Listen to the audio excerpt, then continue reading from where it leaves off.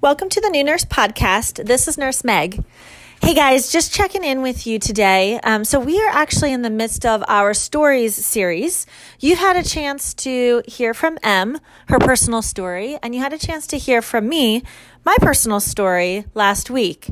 We have had the pleasure of actually getting a chance to sit with Lacey Magen. Now, if you guys don't know who Lacey Magen is, I obviously invite you to go on to our Instagram page, go ahead and check out our links, and obviously follow those to check out Lacey Magen. She is the mastermind and founder of the Empowered Nurse, which is a mentorship program. She is everything that Em and I are about. She is pouring into brand new nurses. And this week and next week, she's going to be sharing her story with us. Now, I did want to come to you and let you know that we ended up having a little bit of a technical snag. And so just in all transparency and honesty, wanted to just share that. So unfortunately, we end up losing the first childhood bits of Lacey's story. No worries though. I really want you guys to listen and dive into the second and third parts of her story because she shares some great wisdom, great insight, and honestly, her story hasn't been shared that much as you will hear in the podcast. So we were going to re-record it for you. Lacey's kiddo ended up having seizures, going into the hospital, life happened, and we wanted to honor her time and her space with her family. So that's why we're coming at you today. Just letting you know that when you're listening to the podcast, you're going to hear we're talking about, previous recording and 3 episodes, but it's going to be a 2-parter. Anyway, thanks so much for joining us. Thanks for listening in on the stories. And thank you for sharing your stories with your patients and with the people that are in your circle and in your walk of life. It is so very valuable. I know you guys are going to love Lacey just as much as Em and I do. So here we go. Guys, we are here with the Lacey Magen. She started telling her story the last episode, and we're going to finish it up, or maybe this becomes a 3-parter. Look, we don't even know. We're just going with it. But if you didn't get a chance to hear the first part of Lacey's story, we would invite you to go back and listen in on that because it's really good. She left us in just a space of suspense, and so now we are diving back into it. Hi, Lace. Hi, guys. I'm so excited to continue. Yay. So we are doing this via Skype, and we had her in a jungle background for the last little bit, which is what the distraction was all about because we were trying to get her out of a jungle background. So I'm just saying, yeah. You never know what'll happen. That's where we're going. That's where we're at, guys. This is what your influencers are up to over here, just living in jungles. I love it. Get us out of the weeds, Lace. Invite us back into where we landed, ended things with you last time. Yeah. So last time, I think I was getting ready to tell you about my plans after I was going to graduate because I had mentioned that I had this rule for myself. The very first promise I ever made to myself as a human being was that I wasn't going to move back into my parents' house. And I was going to do everything in my power, whether it was safe or not, to not have to break that promise to myself. And thankfully, this really crazy opportunity came stumbling across my path in my last semester of school in my first degree at VCU in Richmond. And I was approached by a recruiter for Teach for America. So it was already decided I was not going into medical school. I was like, I'm not doing that. I don't know what I want to do, but maybe I'll take a gap year and I'll just work. I worked at a pharmacy at the time as a farm tech. And I was like, you know what, maybe I'll just do that. And then this recruiter sold me on this opportunity to teach.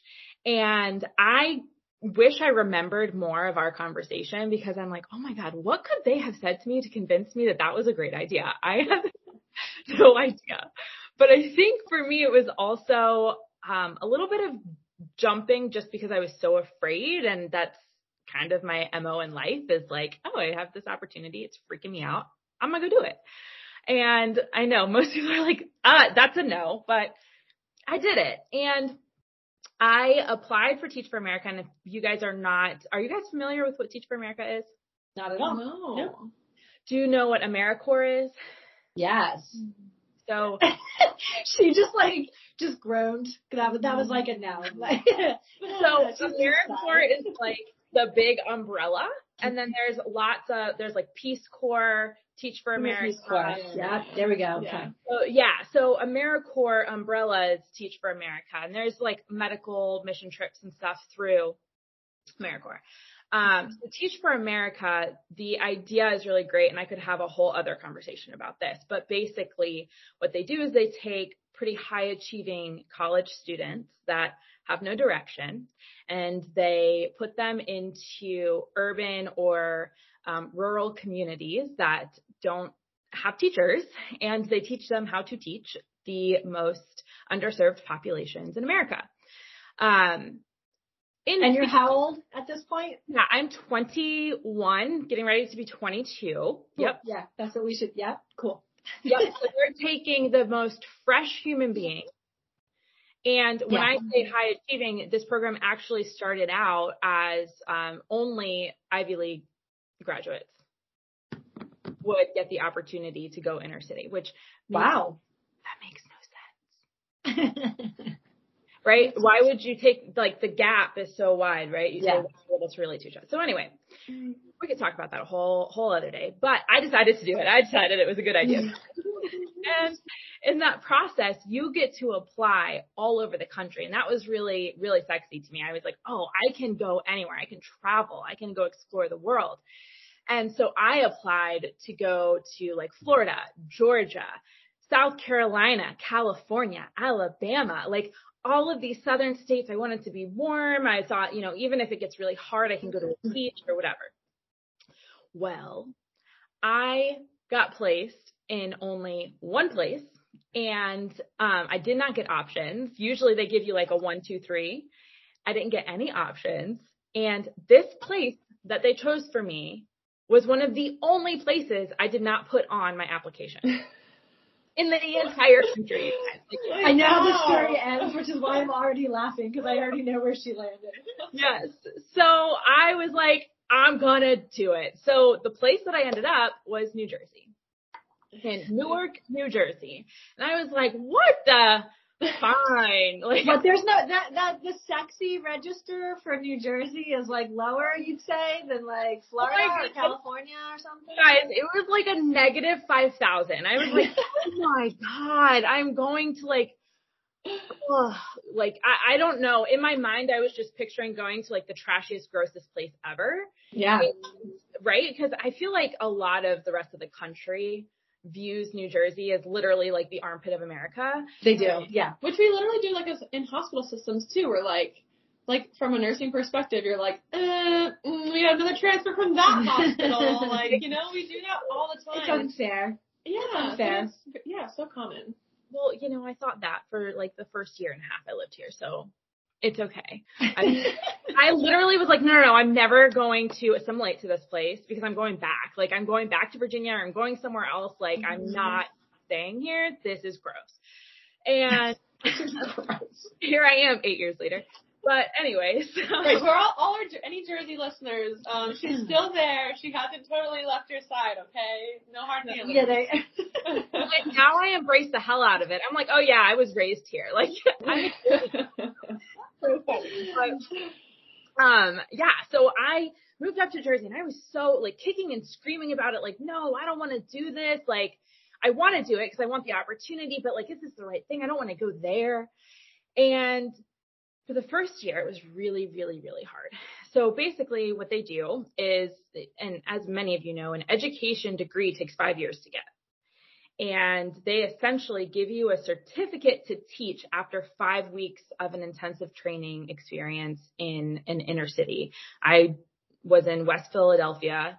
I still have so much trauma from that experience. I literally, like, anytime someone's like, oh, come to Philly, I'm like, no. I can't. Please tell me I'm not the only one when you say West Philadelphia that starts singing Fresh Prince of Bel-Air theme song. Oh yeah. Okay. All right, I was on the bus to the school. It was not as picturesque as, you would hope. It was very, very, very, very challenging. And I learned so much about the world around me that I was never exposed to prior to that experience. I thought my life was hard. I knew nothing. I knew nothing. Now that I look back on that, I think it's beautiful that I got to experience that, because there's still some people that I meet now in their 30s, 40s, 50s that have never gained that empathy. And as nurses, we get that opportunity because we're serving everybody. We're not discriminating amongst anything. You know, show up, we're going to take care of you. And we get the opportunity to ask and look at things without bias if we choose to. And I think it can really grow you as a person. And when I went to teach, that's what I got the opportunity to do. I got the opportunity to be immersed into different lifestyles, a different way of living. And it was the most eye-opening and the hardest thing to this day I have ever had to do was teach middle school. So that was my grade level, was 7th and 8th grade science in Newark, New Jersey. And if anybody's listening and you are familiar with Newark, New Jersey, I taught at Chancellor Avenue, which is right next to Weequahic High School. It's a middle school combined right next to a high school. And our school was tough. There's a lot of politics with education in general, but in Newark, and I don't know what it's like everywhere else, but I can speak to Newark, there was a lot of charter schools that popped up.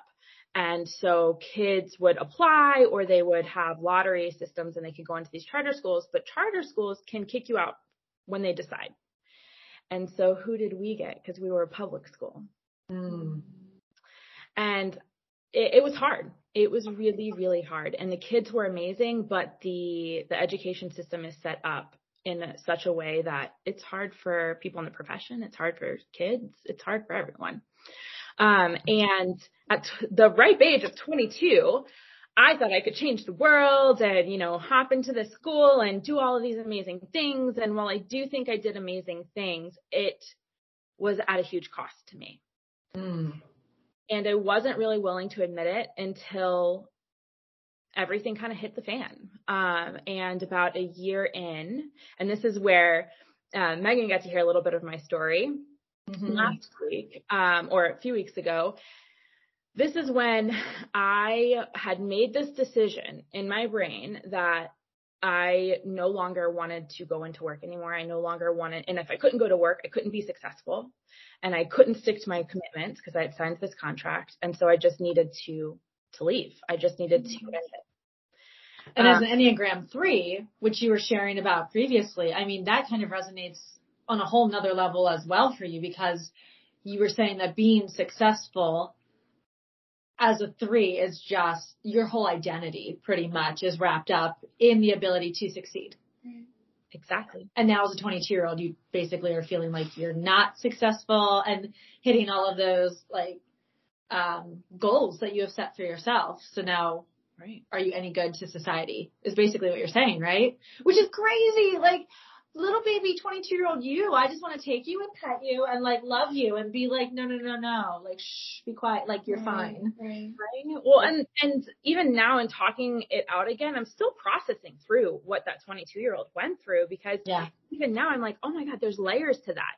I was alone. I moved to New Jersey by myself. Like, I had no friends, no family up here. And I, just thought I could do it and be totally fine and thrive solo. And when I couldn't, the only other option in my mind was go back to Virginia and live with your parents. And I couldn't do that because remember, I made that promise and I was like, I can't, like, in my head, ending it all was better than doing that. And I didn't have anybody to show me perspective. I didn't have anybody in my corner that I felt like, right? I did, but I was not allowing them in. And so my plan was in New Jersey, and I just think it's so ironic. Now I can giggle about it, but there's like a million toll booths. Like if you are going through New Jersey, you're probably going to pay like $100 in tolls just going through the state. Like it's ridiculous. Yes. True story. It's insane. Yeah. So I had the same toll booth that I took every single day into work, and my plan was to run right into it. going 60 miles an hour. And I was going 60 miles an hour. And this truck, because if you know those Jersey drivers, like if they see something that they want, they're getting in your way. And this man got in my way and saved my damn life. And he had no clue. And I was shaking from head to toe. Basically, I missed it by a few inches and ended up in the grass. And my whole body was like shaking. I was crying. And it was kind of in that moment as, you know, a 22-year-old that I was like, what am I doing? Like, I'm going to do something differently, because obviously this wasn't meant to happen. And, you know, it didn't happen. What am I going to do? Like, I got to choose something different. So that day I went into school and I was like, I'm going to choose to live today, and I'm going to choose to just try my best today and figure this out later. And which that in itself shows how strong you are. Holy cow. Like, yeah, going into work that day. Oh, yeah. Well, I didn't think I had any other choice. Right. Because, and this is also what kind of worries me. It's a little bit of a side note, but what worries me about really young nurses now is that we don't have that life experience to say that you have options and you have choice and you don't have to do this one thing. And I feel like sometimes we get so sucked into, well, I spent all this time and money getting here. If I don't do this, what's left for me? Yeah. And, it makes me a little worried for people sometimes, but that's also why why I exist, right? So that I can help people see this. Yeah. I do think a lot of people feel like they're a bit backed into a corner. Mm-hmm. Even one of the other Rekindled Nurse workshops, which is how Lacey and I met, back in October, the speaker was not a nurse. And he was like, just educate me. Like, why don't you guys go do something different? Just really, if the profession is that toxic, like point blank, why don't you do something different? And you were at the conference as well. And again and again and again, people were like, money, and also we're not qualified to do anything else, because a lot of us don't have a general degree either, right? So now you're like, well, I don't even have it's not like I've got a general business degree and I've just landed in this space. So I'm glad that you're saying this, Lace, because I just do think there are a lot of people that are going to be listening to this and nodding their heads and like, that girl is speaking my story. Maybe not to the full extreme, but again, depending on where you place your identity, if the identity is what you can do instead of what you can be and who you are, it changes things. Absolutely. Well, and I'm still learning that, right? I think that's definitely a journey of living and being versus putting all of this power and emphasis on what you do. Yeah. And that was my first encounter with that. That was the first time where I was forced to slow down to actually think about that. Mm. How am I being every single day?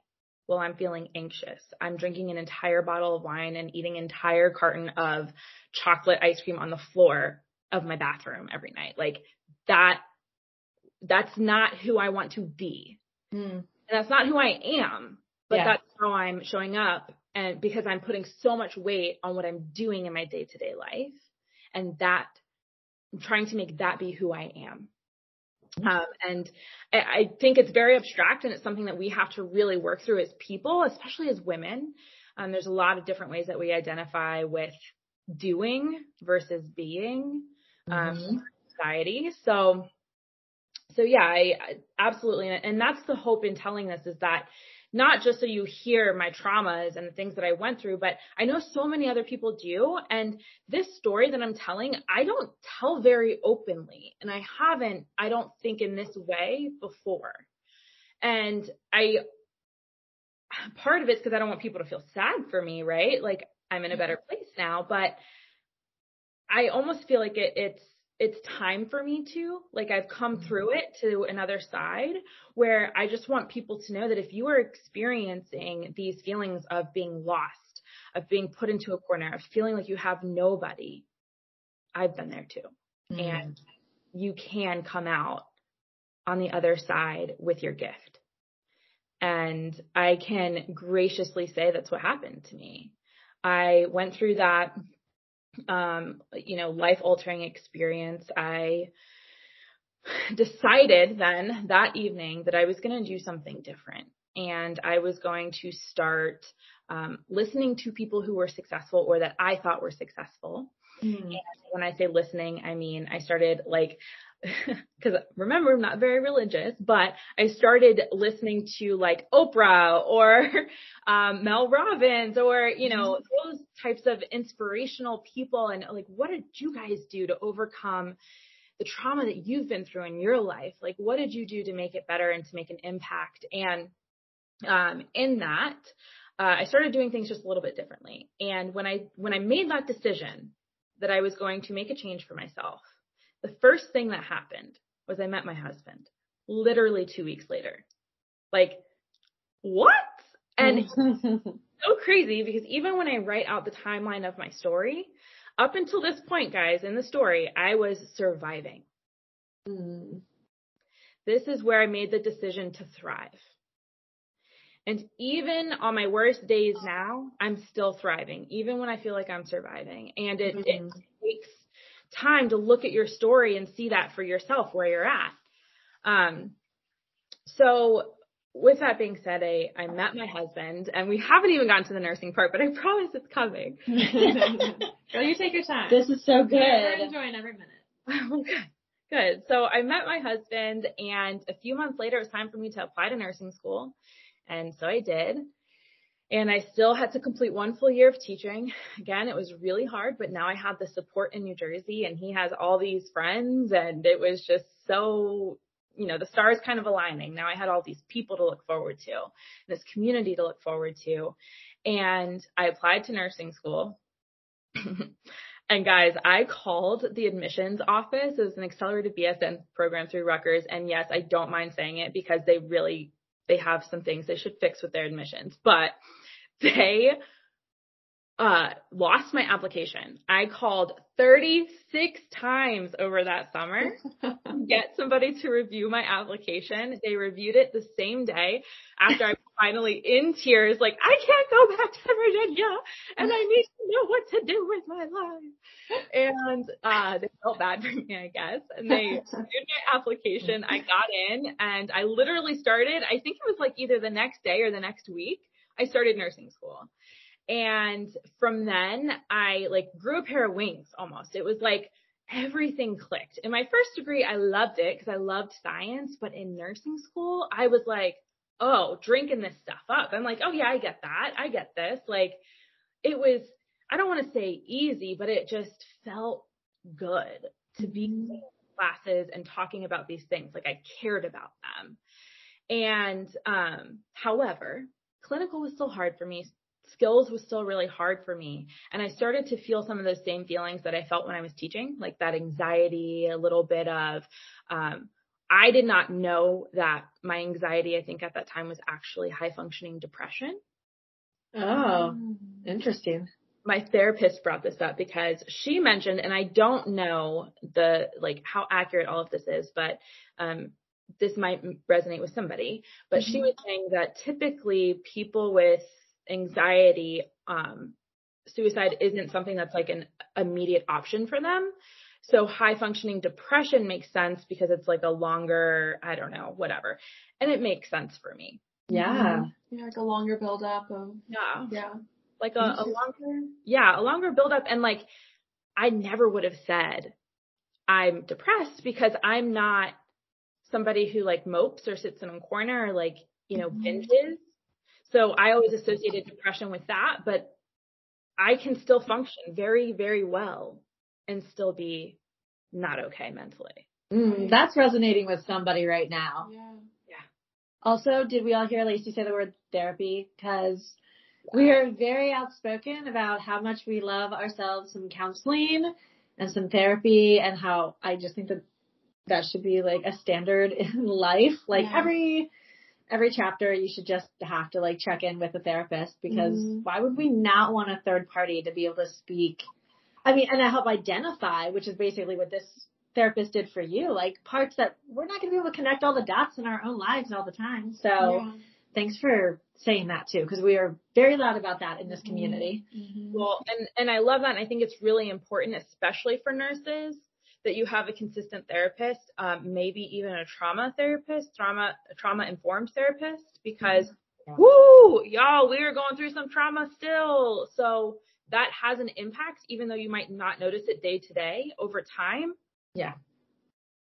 And I'm sure you guys witness it. Mm-hmm. Yeah. And like, let's just listen to those voices that are like ahead of you, because honestly, when I've had to unpack the trauma from being in the ICU 10 years ago, like I just really wish I would have kind of done myself a favor. And listen, I'm like not begrudging my story, because I think we hit our timelines differently and when we're meant to be dealing with it sometimes. But if you could like figure that out right now as you're actively maybe in those spaces, even though like Lacey, I'm glad that you said like, yeah, you might not even feel like you definitely need it, or just because I think we see other nurses that just compartmentalize to a very unhealthy level, but outwardly we're cheering them on. Like they never get like impacted by any of this. They don't care. They show up every day and they're just getting like more and more hardened and honestly more lost in the doing and are becoming completely unaware of the being. Yeah. I think. Mm-hmm. No, I completely relate to that, because even when I'm working with my mentees and with my new nurses, they will have their first code or their first RRT and they're like, I don't know how to process this. I don't know what to do with it. Like everybody's telling me to have work-life balance and to leave work at work, but how do you leave that at work? And I think the lines get blurred and everybody gets so confused because we don't seek out the proper care for ourselves. Yeah. Mm-hmm. We see so much firsthand and secondhand trauma. Yeah. Primary and secondary trauma as nurses. And I think there's probably even a third type of trauma that we're witnessing because it's not happening to us. So, but it kind of is, right? Because we're having to do the compressions or call the physicians or call the code or whatever. So that's kind of happening to us. That's where it's primary. Secondary is you're hearing and you're watching and you're seeing and you're giving orders and you're doing all of those things. And then it's like this third level of trauma of like, I'm just the nurse though. So am I supposed to be experiencing all of that primary and like, where do I fit? Where do you take care of me? Because it's not my trauma, is it? But also then I feel guilty that I'm asking the question if I'm even supposed to be taking care of me. So now I'm guilty about the fact that I'm feeling guilty. We as women just really will take this, like we will drill all the way down until we make sure that we feel bad about every ounce of good that we're doing. Like the good question that we're asking, the good behaviors that we're, you know what I mean? We're stopping the line. Like we could do it all day long for somebody else, right? Like, oh no, you leave Emily alone. Like that's not even fair. She should, but like then the minute that we turn it on ourselves, we're like, well, but I'm kind of a jerk for like needing time away, right? Like I'm kind of a jerk for acting like this is impacting me when obviously it was that person that just lost their loved one. Or you're weak. And maybe you're weak. Maybe you shouldn't be a nurse because you cry after a code. What? Like, oh, that'll wear off sometime. Like, just give it time. I hope it never wears off. May I always speak that over you? I hope you never get numb to your emotions. Yeah. It's not meant to be that way. I love Lacey a lot. Unfortunately, Lacey, this is going to go into a 3-parter. Oh, man. I told you I talk too much. No, Lacey is our new when we don't know what we're doing for a month. We're just like, hey, Lacey, what are you doing? What do you want to talk about? Let's do it.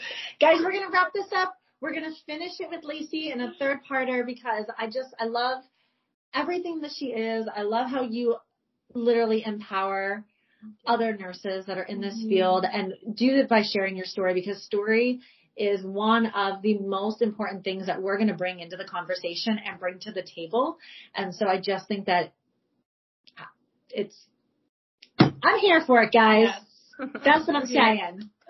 We will see you next Monday. To be continued. To be continued. Bye, y'all. Bye.